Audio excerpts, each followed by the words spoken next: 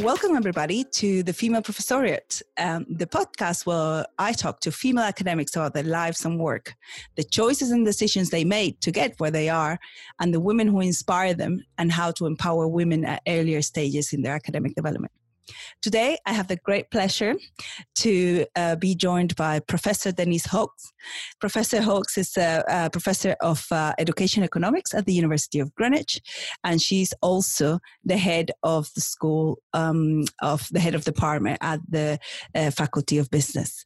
It's a great pleasure to have Denise today because, well, she's one of the members of the Female Professoriate at the at the University of Greenwich, which a group that we formed this year to be able to exchange our views, our ideas, how to support each other, how to support our junior colleagues. And of course, Denise is very busy, especially now with all her work at adapting the university this new reality that we're all facing, and continuing with her everyday work as a professor of education economics.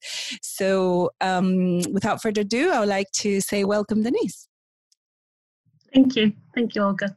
It's lovely to be talking about me for a change. Yeah. Fantastic.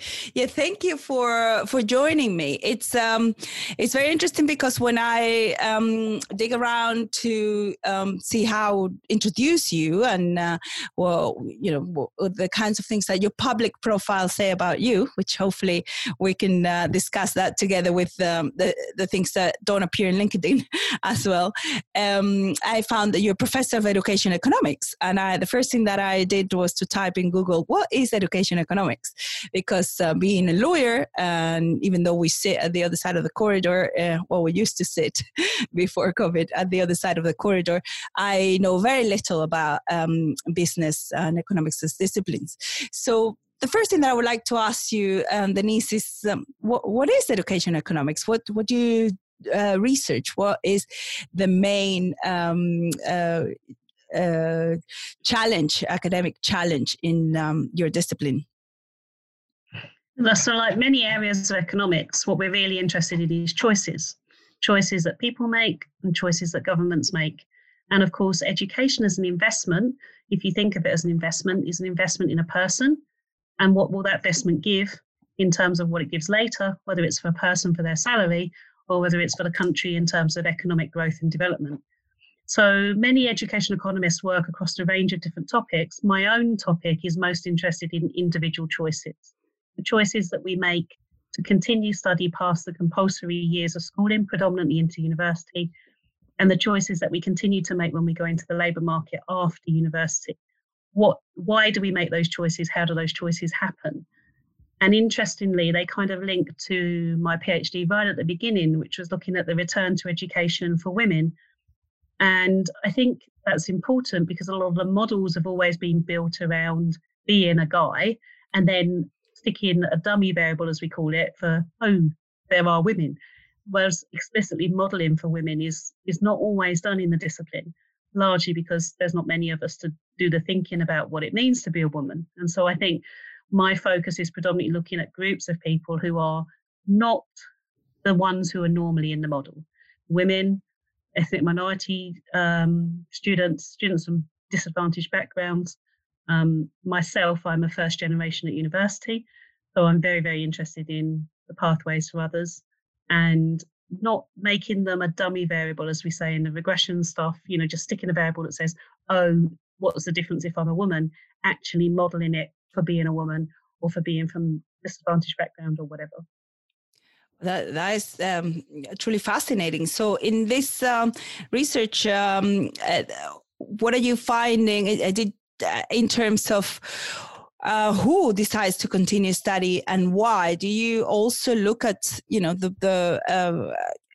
when you say individual choices, is this mostly from an economic perspective or, a higher acquisitive power, for example, if you go into further education, better prospect of jobs, etc.? Or does it also have to do with the insertion of other social and psychosocial aspects of the individuals' personalities and choices? Yeah, so what's been really exciting in the last few years, I'm working with another professor, Gabriella Calisi at Sussex, and we've been building a model where we've expanded beyond the traditional labour economics model. So we have human capital that says, if I invest in school, this is how much more wages I get. And that's the dominant model in the field. It's the model that most estimates that you see reported in the press and so on is built on.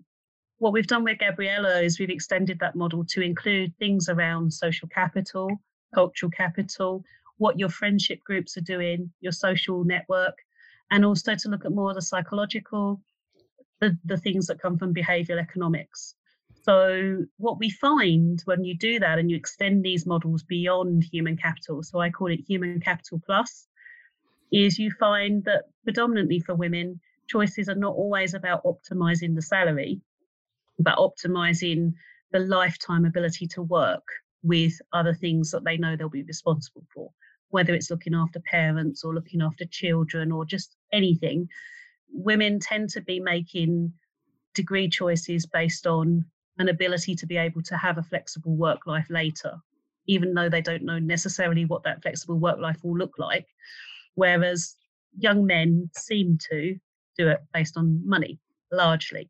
And I took that experiment into the classroom. I actually had to cover teach microeconomics while I was waiting for a new lecturer last September. So I thought, I'm going to ask the class, why did you take economics? And what we see predominantly young male students talking about money, good job, solid job. And we see women talking about more the love of the subject, the fascination of the subject. And we can see that in the data quantitatively, and I can see that anecdotally with our students. And I guess that when we're talking about post-COVID, what that looks like, what in education should we be investing, there is a narrative that's a little scary for me, which is let's find things that are high productivity, high salary.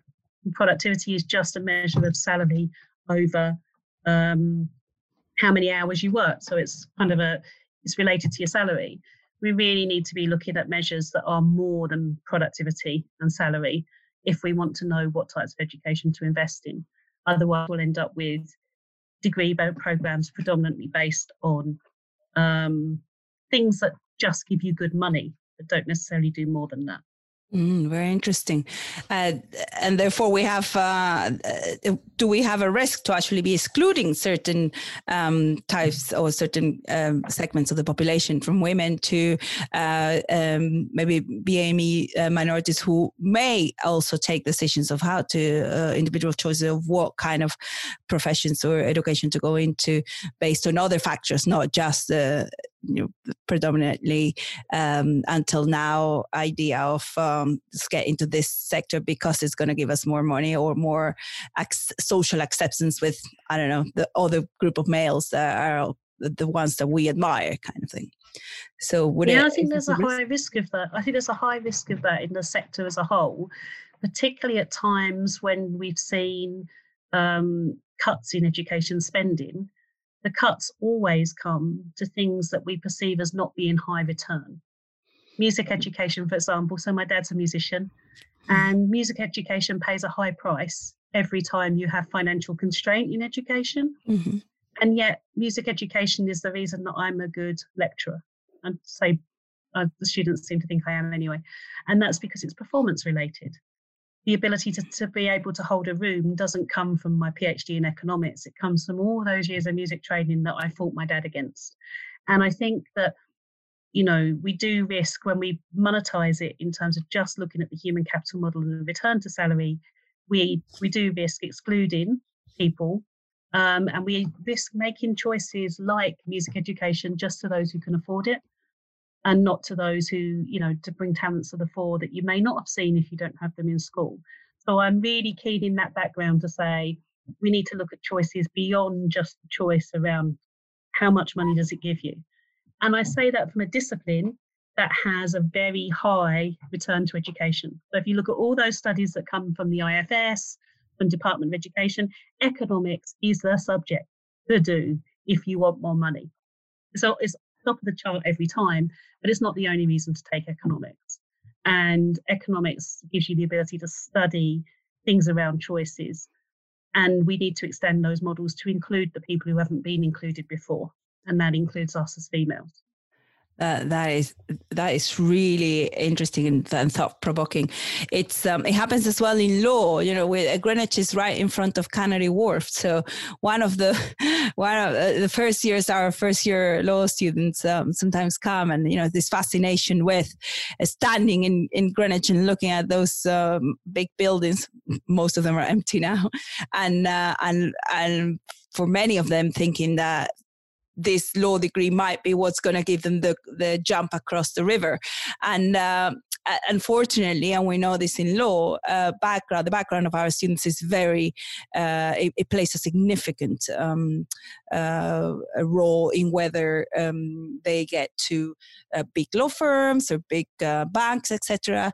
Our student population, unfortunately, lacks some of the social demands and this and educational demands for that the kind of labor market wants. And it's very sad to see that we have really fantastic and amazing students, but because they're maybe not at some of the bigger universities, they might not be given an opportunity in those sort of environments, especially women and BAME students.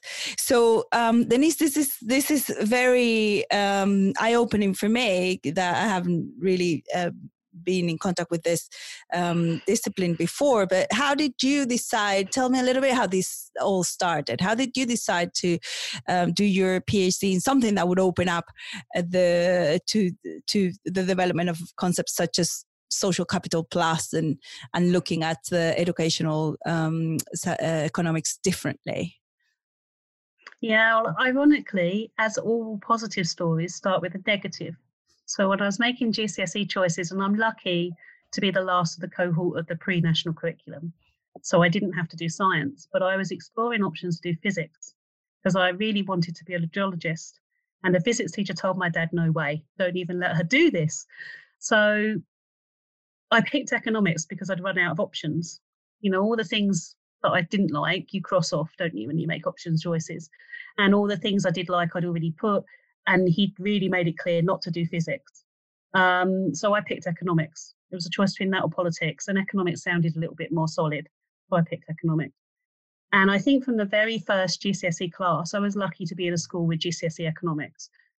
It was just Adam Smith's human capital. It was the division of labour. The fact that workers together can make more than they can on their own really just inspired me. And I'm, being a child of the 80s, seeing the miners' strikes, having a dad who's a little bit of well, let's not say a little bit, he is a Marxist. So having a dad who's very, very keen on the people, economics just said, well, there was a way of us all working together to make a difference.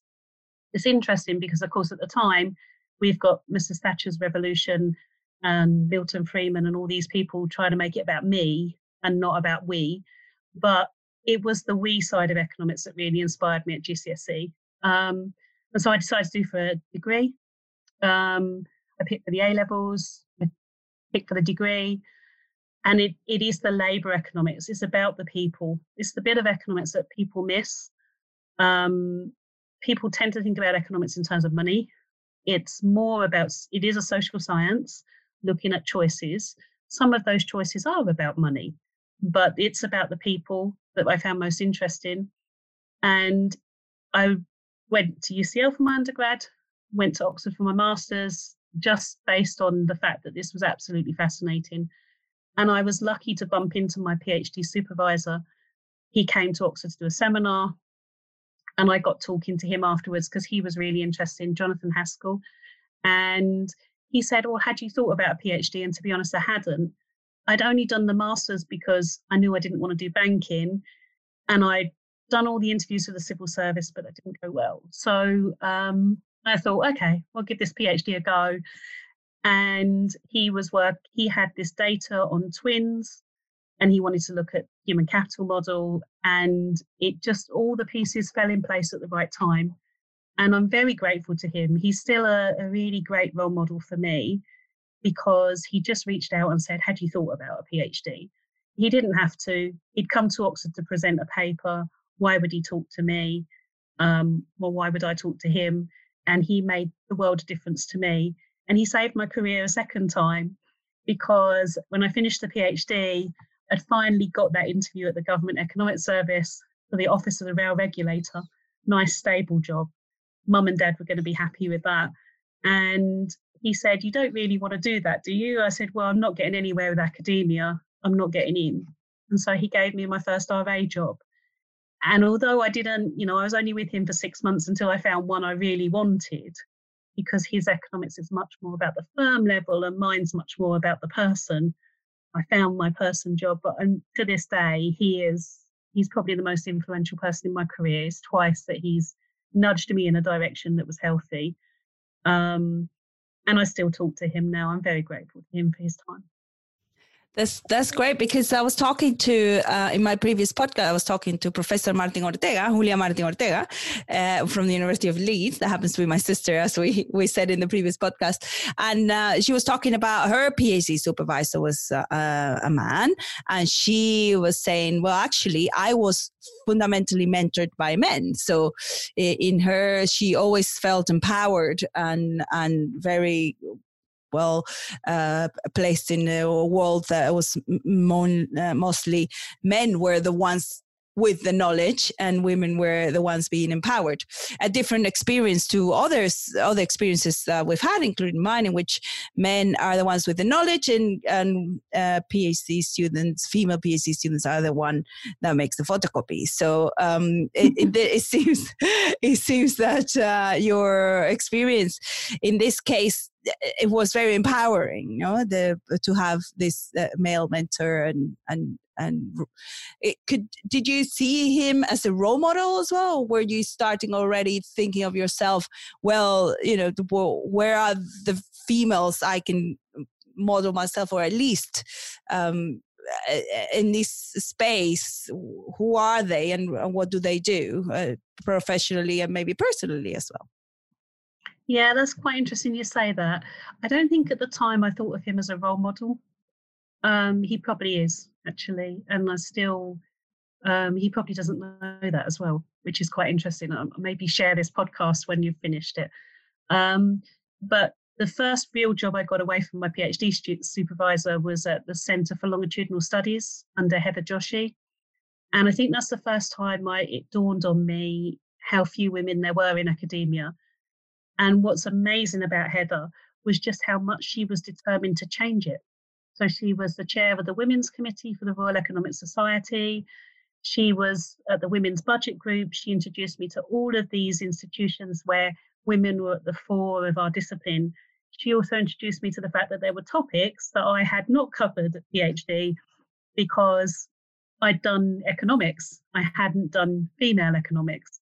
And I don't mean that disrespectfully, because it shouldn't be female economics, but of course the subject is very driven by men.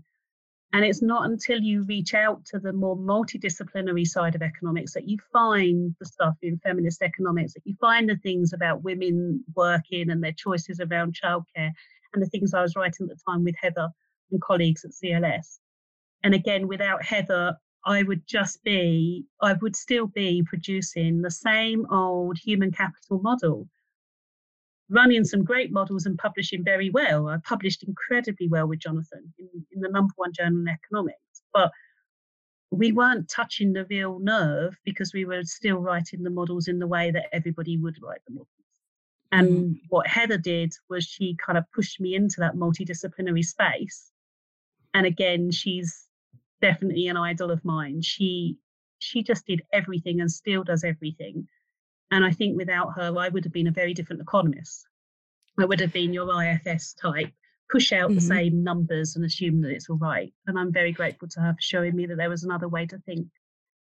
That it's very interesting when you say, probably without having taken this path, this outlook, you would, publish very well and probably in the super mainstream journals, which you do, but it probably took longer, or at least it there might not be as much resistance now, but at the beginning probably, or at least I imagine could have been, this idea of, our outlets as well, of people who are trying to maybe do some more innovative issues. Our outlets are reduced because traditional publishing venues, traditional conference as professional associations take longer to catch certain issues, especially issues of gender mainstreaming, and now probably we have the same with issues that deal with BAME elements that have not been researched before, or actually have not had a space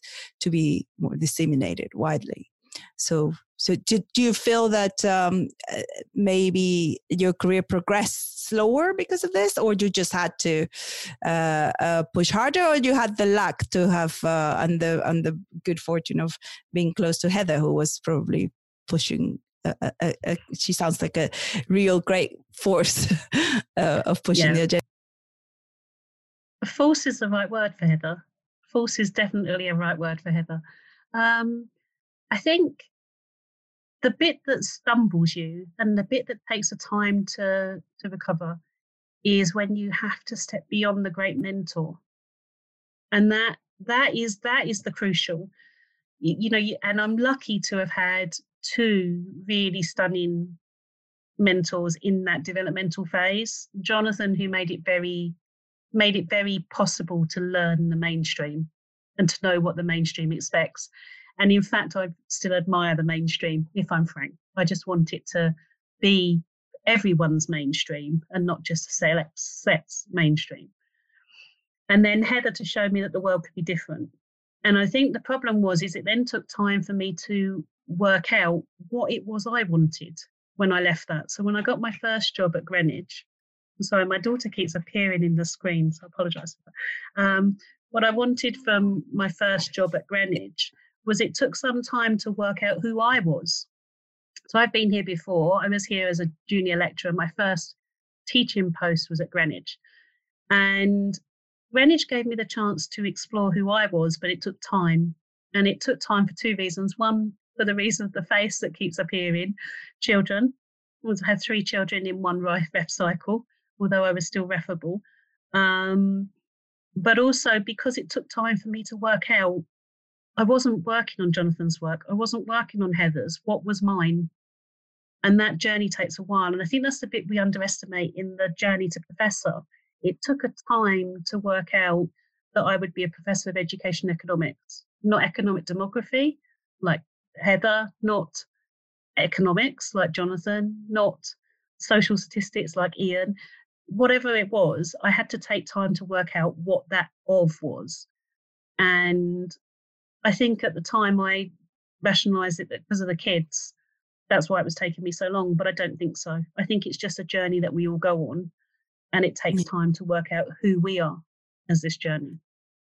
This is fascinating because I agree that stepping beyond the mentor it's so difficult because you have this, at some point you want to be independent. It's like a teenager. At some point you want to be independent, and but or at least your mentor knows that whether you're ready or not is difficult to say in terms of being ready. But there are some things that when you are on your own first, you just don't have access to. You don't have access to big grants because obviously you haven't published enough to establish your scholarship. You may not have access to the big publications on your own because nobody knows you, and there's elements of how academia works that we can discuss as well, of how skewed and discriminatory this is as well. But in a way, it is a little bit like until you find yourself and who you are. And I loved what you said about being professor of what. It's so difficult when you, in my case, I got the human resources letter or saying, so what is your title? what is your title going to be? And I kind of knew that it was going to be international law, but it's kind of like, oh, I have to now reassess it, because it seems as if this is the identity that I'm going to have for the rest of my life now. If I don't choose right my title, I might not be able to change it. But having 3 children on a ref cycle sounds like a bit of a roller coaster. It is part of finding your identity. I think for women, we have issues with being able, 3 children in a short period of time does a lot to you physically and emotionally, but also turns you into someone else in terms of someone resilient, someone able to see life differently in a way, or at least different to what, think of your priorities, not saying prioritize, but think of your priorities. What has it meant to actually, for you to be a working mother in all this, an academic mother? Is it, do you think has influenced part of your, your own outlook to your scholarship, or the way you manage, the way you deal with people? Yeah, it's interesting. I think from my discipline side, I'd read all those models with Heather about women's employment, but it wasn't until I had Hannah that I realised what that meant. So I used to say, well, that's a nice variable, I'll stick in the childcare. But until I had Hannah, I didn't know what that meant. I really didn't know what that meant. And now I can put the story behind the numbers in a way that I couldn't do before. So I think from that literature of being a working mother isn't real for you until you are one. Mm-hmm. And I'm sure that's true of all aspects of life. I don't understand what it's like at the moment to look after an elderly parent. That time will come, but I don't know at the moment. I don't know what it's like to have a disabled child. I don't know what it's like to be BME, or, all kinds of things. So I think the reason we need diversity in the discipline of economics is that I can't conceptualize that in my model unless I've lived it. And I think that's what that showed me. The practicalities are different. I used to be able to sit before Hannah. In the office, I would get in. I'm not an early riser, so I'd probably take the motorbike in. So the motorbike's gone. I'd take the motorbike into CLS, into the IOE, and get there for about 10, have an extended lunch, probably stay till 7, taunder back on the motorbike. I'm very lucky I have a husband that cooks, who likes to cook. So enjoy some time with him into the late night, and off we go again. Whereas once I had Hannah, for a start, the motorbike had to go. So the public transport became more complicated. The travel became more complicated. I had to think about the extra loop of where she was going, what she was doing, on top of where I was going. And even with a very supportive husband, it meant that there was no way I could pull that sort of time. So time becomes the precious commodity. And it's why another mentor of mine, John Vorhaus, said the best time to write is before the day gets into your mind. So I now do my writing in the early morning from 6 now that they've gone back to school today. So from 6 before I wake them up. Because once I open my mind to something else, I've lost those thoughts. And I have to do my writing before I open the email, because otherwise, once I open the email, head of department will flood in here. And it's easy to do head of department stuff, teaching stuff, but it's not easy to do thinking. So it's finding the space. Where do you find that space? When she was little, I did all my writing at night. I remember joking with people, I put her to sleep at 10 o'clock at night and write till 1 in the morning, because that worked for me when she was little. But once school came along, late nights couldn't work. And that changes. Every stage she grows. When I can write changes. I'm now finding, once my youngest Sarah went to primary school, that was like a big release. And that's when I was able, the year after I became professor, I think I'd just said, well, then I'm in school now. Oh, I've got gaps. My turn. 10 till 3. I've got space. What am I going to do with this? A gift. And so I decided, okay, I'm going to look to be professor, and I'm going to push for that. And I guess the next step is the second, Martha, was go to secondary school this year. And so the youngest is now just left in the infants. She's in the juniors. So as they're growing, I'm getting more space. And that's something we see commonly in the literature on the female academic careers, is that we don't peak. We peak later than they do, the guys, particularly if we're mothers. There's a delayed peak. The guys tend to peak early and then spend a long time coasting. We seem to take longer to get to the peak, and I really feel that at the moment, as if I'm coming up to this peak, that as they're becoming more independent and less needing of me in terms of time, not in terms of other things, but in terms of time, I'm all of a sudden able to do things I couldn't dream of doing 10 years ago when they were small. Yeah, that's very interesting, because this directly influenced on the gender pay gap. Because if, for example, we access the senior levels of the career 5-10 years later, that means our male colleagues, counterparts, have already been on a professorial salary for 5-10 years, which means we'll never catch up. It's just not absolutely impossible for us to catch up. And there's always the objective reason, of course. They've been there for 5 years longer. They've been in X and Y committee. They've been, and then it's just, that's why it's called a gap. There's no way to bridge the gap. It's so big, you don't have a bridge big enough if we don't look at those structural issues that take us to objective situations in which obviously we are behind. Obviously, we still don't have this experience. Obviously, we don't, because we just have had to do it differently to what is the applauded mainstream, the considered the way it should be, which is, working really, really, really hard in your 30s and producing like crazy and going to every committee and all that. And by your 40s, you got there. And whilst by our 40s, we're still in my case, changing nappies and trying to get to a committee at the same time. So now, Denise, you are now head of school. So you are now in a position that where, apart from managing a lot of issues such as where do students sit in a classroom when they have to social distance, and whether you're going to have to, I don't know, do all the appraisals in a system that keeps them crashing down. You have the capacity to intervene in to some extent into these career choices of some of the people of your department.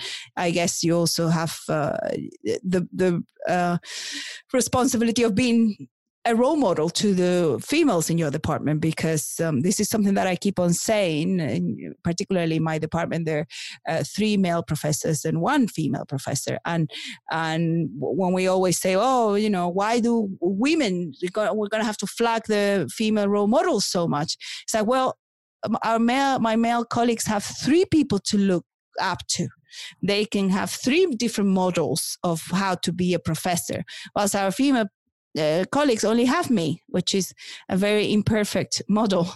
But so it's not so much that I think there's a big responsibility from the female academics to actually be this role model that you're constantly thinking you're not living up to. So that's that feel from as well, being the most senior female in your department at the moment. So I'm very, very lucky, and I say that frequently, but so the Royal Economic Society every year does a kind of an audit of females in academia, and Greenwich consistently hits highest levels of proportion of female professoriate. So at the moment, we've got 3 female professors in my department to 5 professors in total. So we actually outnumber the guys, which is really unusual. And it's really something to celebrate, because it doesn't happen often, particularly in economics. I don't think there's many departments of economics that can say that they've got more than 50% female professoriate. What that does mean, though, is that I think it's really important, and you said that, but it's really important to be downward looking as a professor. So I kind of taken those words on. But another mentor of mine, my last line manager, Martin Oliver at UCL Institute of Education, said that being a leader was about defining spaces for others to grow into. That's what he said to me. And I really think that that's really important, that we somehow need to shift academia away from the I, promoting people who are really good at I led the papers, I did this, to people who look out for others.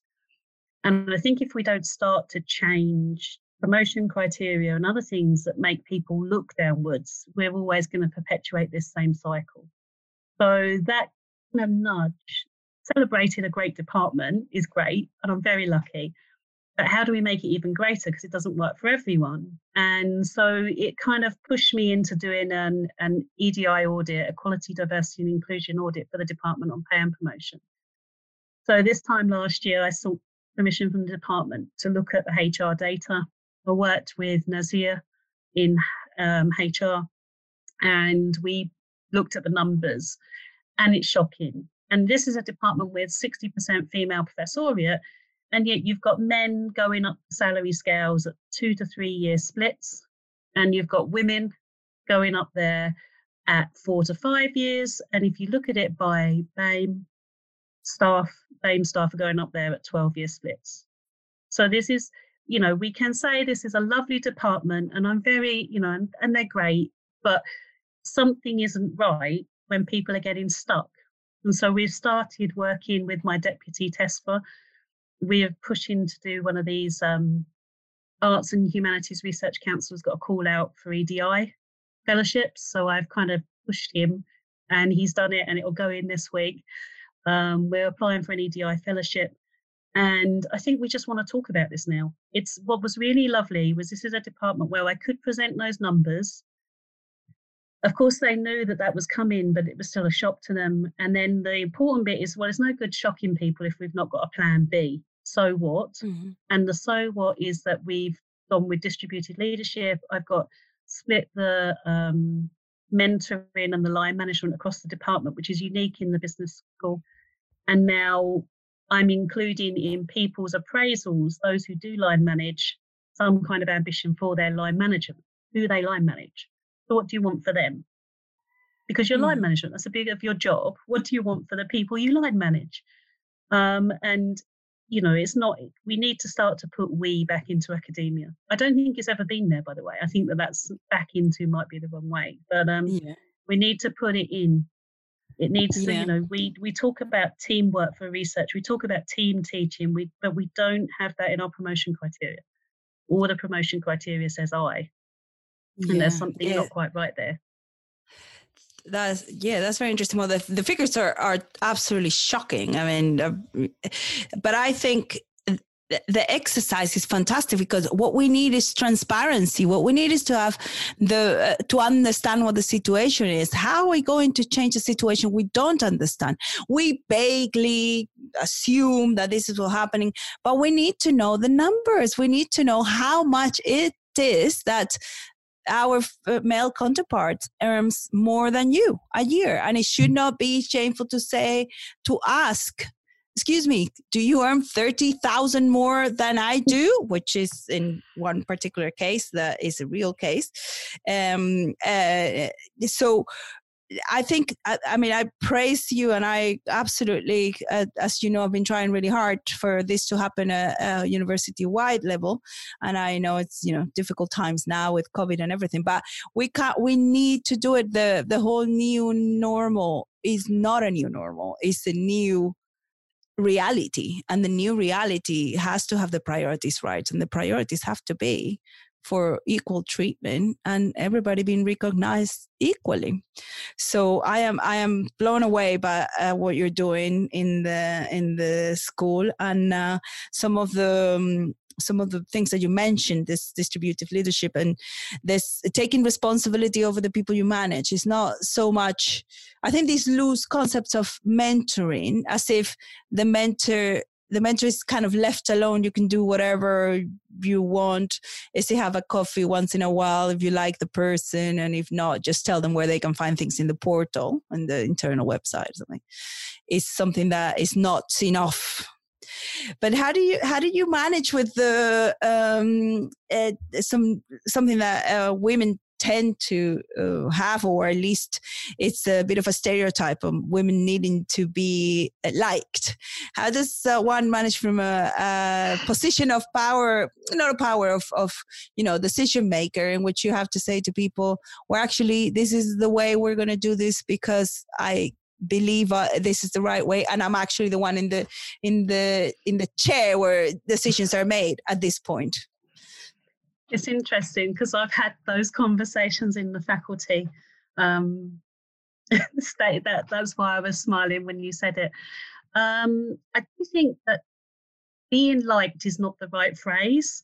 People use that with me as a weapon. Denise, you're not in that job to be liked. Well, I'm not in this job to be hated either. But the bit that's interesting to me is that people will actually, my department, I think they're stunning. I say it all the time. I think they're stunning. And they've pulled miracles in the last year.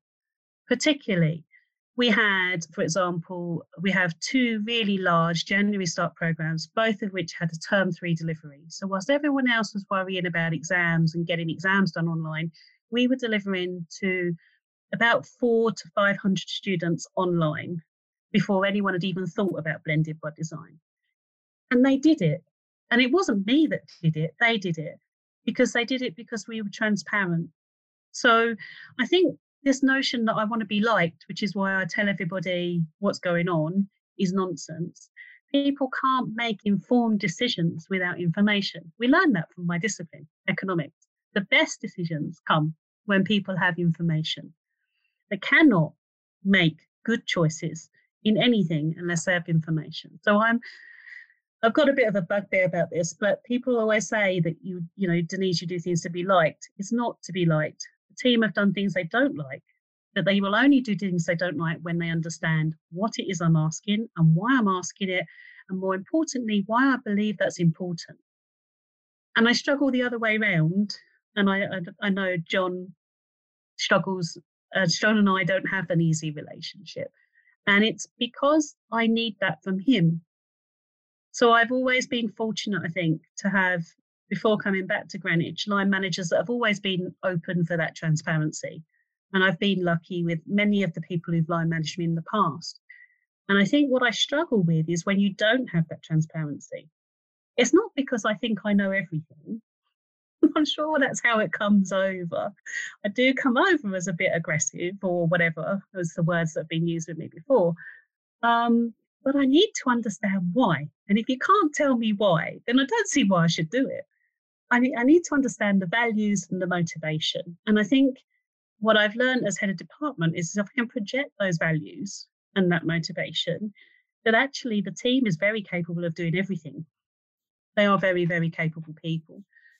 So in one of my first tasks as head of department, I reached out to the other professors and said, this is what I think from reading the website and my history at Greenwich when I was here before, that I think is a sort of a vision statement. What do you think?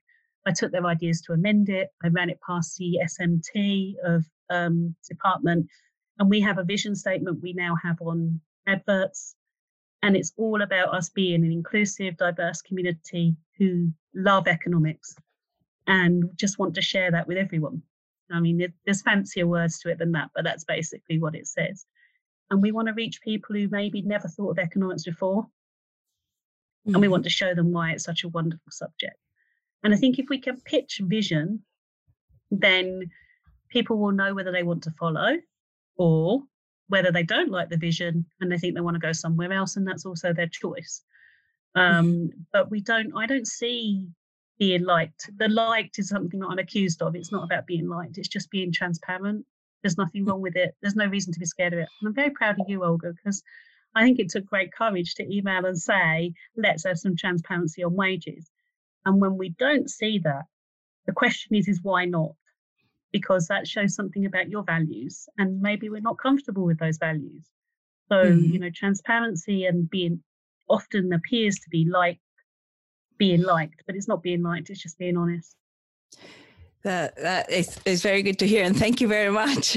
It's interesting when I took the decision to do those things and keep on sending emails, and I did think about that. Do I are these the people who have the decision making going to like me for doing this? So it was the other way around. Instead of like people who maybe I manage and things like that, would they like me? It's like are the people above me are going to like me? Are they going to think, oh, here she is, this pain in the neck woman, here she is again with the email about when are we going to do the gender pay gap? Because there've been several other emails in which not everybody's copied in, but so together with the ones you've seen, there's been some others.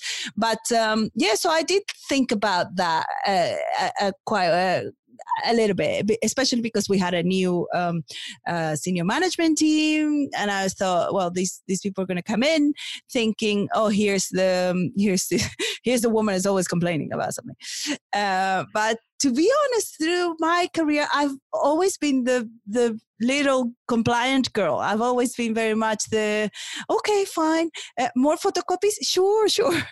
Okay, I'll write it. Okay, no, I'll do it.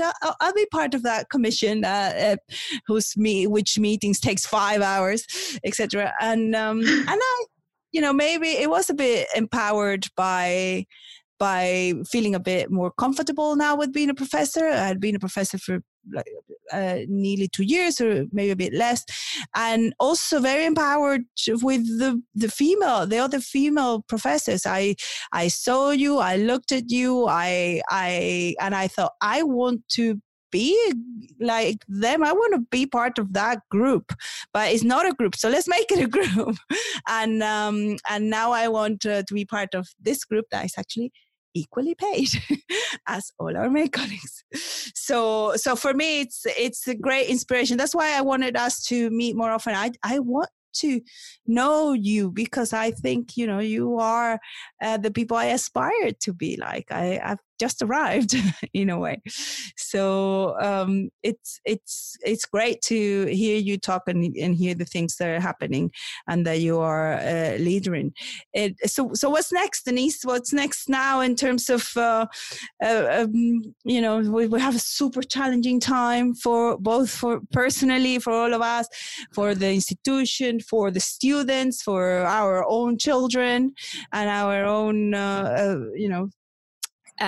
mental health. Have been stuck in the house with our lovely partners, which we see much longer for 24 hours a day. Well, what is next for your discipline, for your faculty, and for yourself? Yeah, well, I think I've been really happy to become the Royal Economic Society's first chair of the Education and Training Committee. Fantastic. I didn't actually expect to get it. I'm very grateful to Denise Osborne. In fact, I was telling her at my first TUDE meeting, Heads of Departments meeting, that she's been the name that I've been following her whole career, because of course she's Denise like me. And the fact that I could actually see her and meet her means so much. And it's really lovely to work with her to build this committee for the Royal Economic Society. So I think that in terms of discipline, but also for me, I'm really keen on that space where economics does more than just build some clever mathematical models. The mathematical models are incredibly important and absolutely fascinating, but we need to do more in terms of reaching out, and that's where education and training comes in. We reach people with our discipline through education. So that's the big adventure for me in the discipline space, and I'm really pleased to be given that chair and that opportunity. It's interesting because we're scoping out something that's never existed before. We'll see where it leads, but I love something that's new and needs creating, rather than I get accused of that a lot, but I do find rules constraining. I think in my own research space, for me, we're setting up Merit, which is measuring education's real impact from innovative teaching, very long name, Merit Hub. And it's been set up originally to evaluate the APP plan, which is our Access and Participation Plan.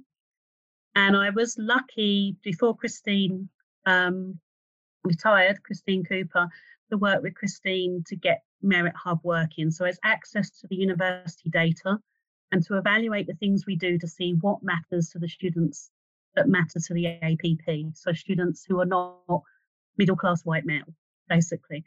And Merit's really exciting. So I think that that's the focus for me. I do have one more year as head of department in my current term. That's a 3-year term. I don't know that I'm keen to keep it. Let's see how Merit goes, and then we'll decide whether I've still got capacity or whether I still have to have the AW points, as we say at Greenwich a lot, the AW points. Yes. But I think for me, the merit is the thing. I want to, we invest a lot of money, for example, in something like Studiosity. Does it make a difference? I mean, anecdotally, we can say it does, but do we have the evidence? And I'd really like the Merit Hub through using the secondary data to show that those things do make a difference. And where they don't, let's use it to invest better in what does make a difference to our students, whoever they may be. So yeah, that's sort of direction of travel. Let's see how this year goes as head of department. I may be exhausted after the COVID side of it, but it's the most difficult year probably. Oh no, the first was the hardest. Our department has had a shock every year, student numbers exploding and all kinds of things. So I think let's see how it goes. But I would like to be able to hand it off to someone else and focus on the merit in the medium term. So I think that's where I'm heading. And the reason why merit matters is it kind of brings together all the things I learned in economics, but also the things I learned while I was at the IOE, Institute of Education, about the fact that teachers matter.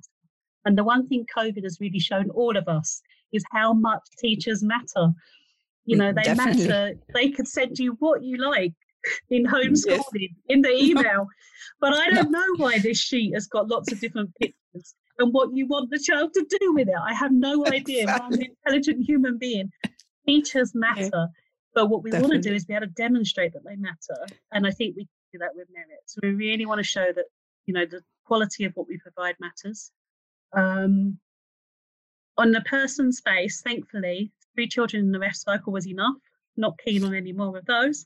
Getting old enough now to be able to say that with confidence. But I think, the transitions for them become interesting. They go into secondary school. What does it look like when they finish secondary school? I don't know. And just wanting to be here. One of the things that I think that COVID's given me that I wouldn't have had otherwise is time at home.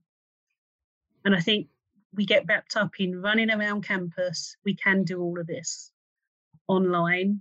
And actually, it's given me time with them. And they're the best people to hang out with. So my husband and the 3 girls, it's been a pleasure to be locked down with them. Honestly, a pleasure. We've had some great fun. And it was hard today to see Sarah go back to school. It will be harder tomorrow when the other 2 go back. But it will give me the brain space to take on the challenge for the department, get the timetable right, all the other things that have got to happen in the next 10 days. And hopefully we can, support colleagues to do the next lot of Mission Impossible, which is a blended by design delivery that, to be honest, they've had to learn over the summer.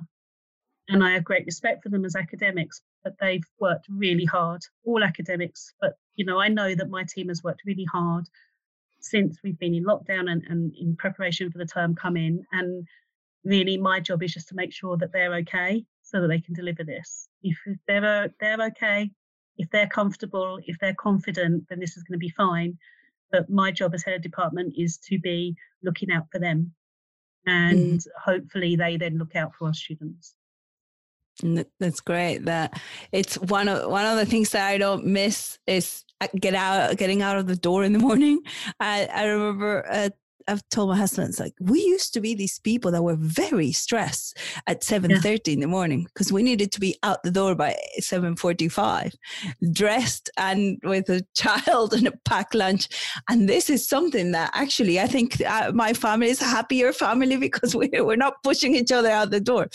But there have been other challenges, obviously. Well, Denise, it's been an absolute pleasure talking to you. I think you've you're doing a really amazing work. Very inspiring and definitely very inspiring for people like me. And I wish you all the luck with a crazy year. But it's a learning experience. We're learning. I guess in the past 3 years and the next 3 years that are coming, we're going to learn more than the other generations in decades. So good luck with the return to campus of the students and to the teaching. And I'll see you at the next Female Professoriate. Thanks, Olga. It's been lovely to talk to you today.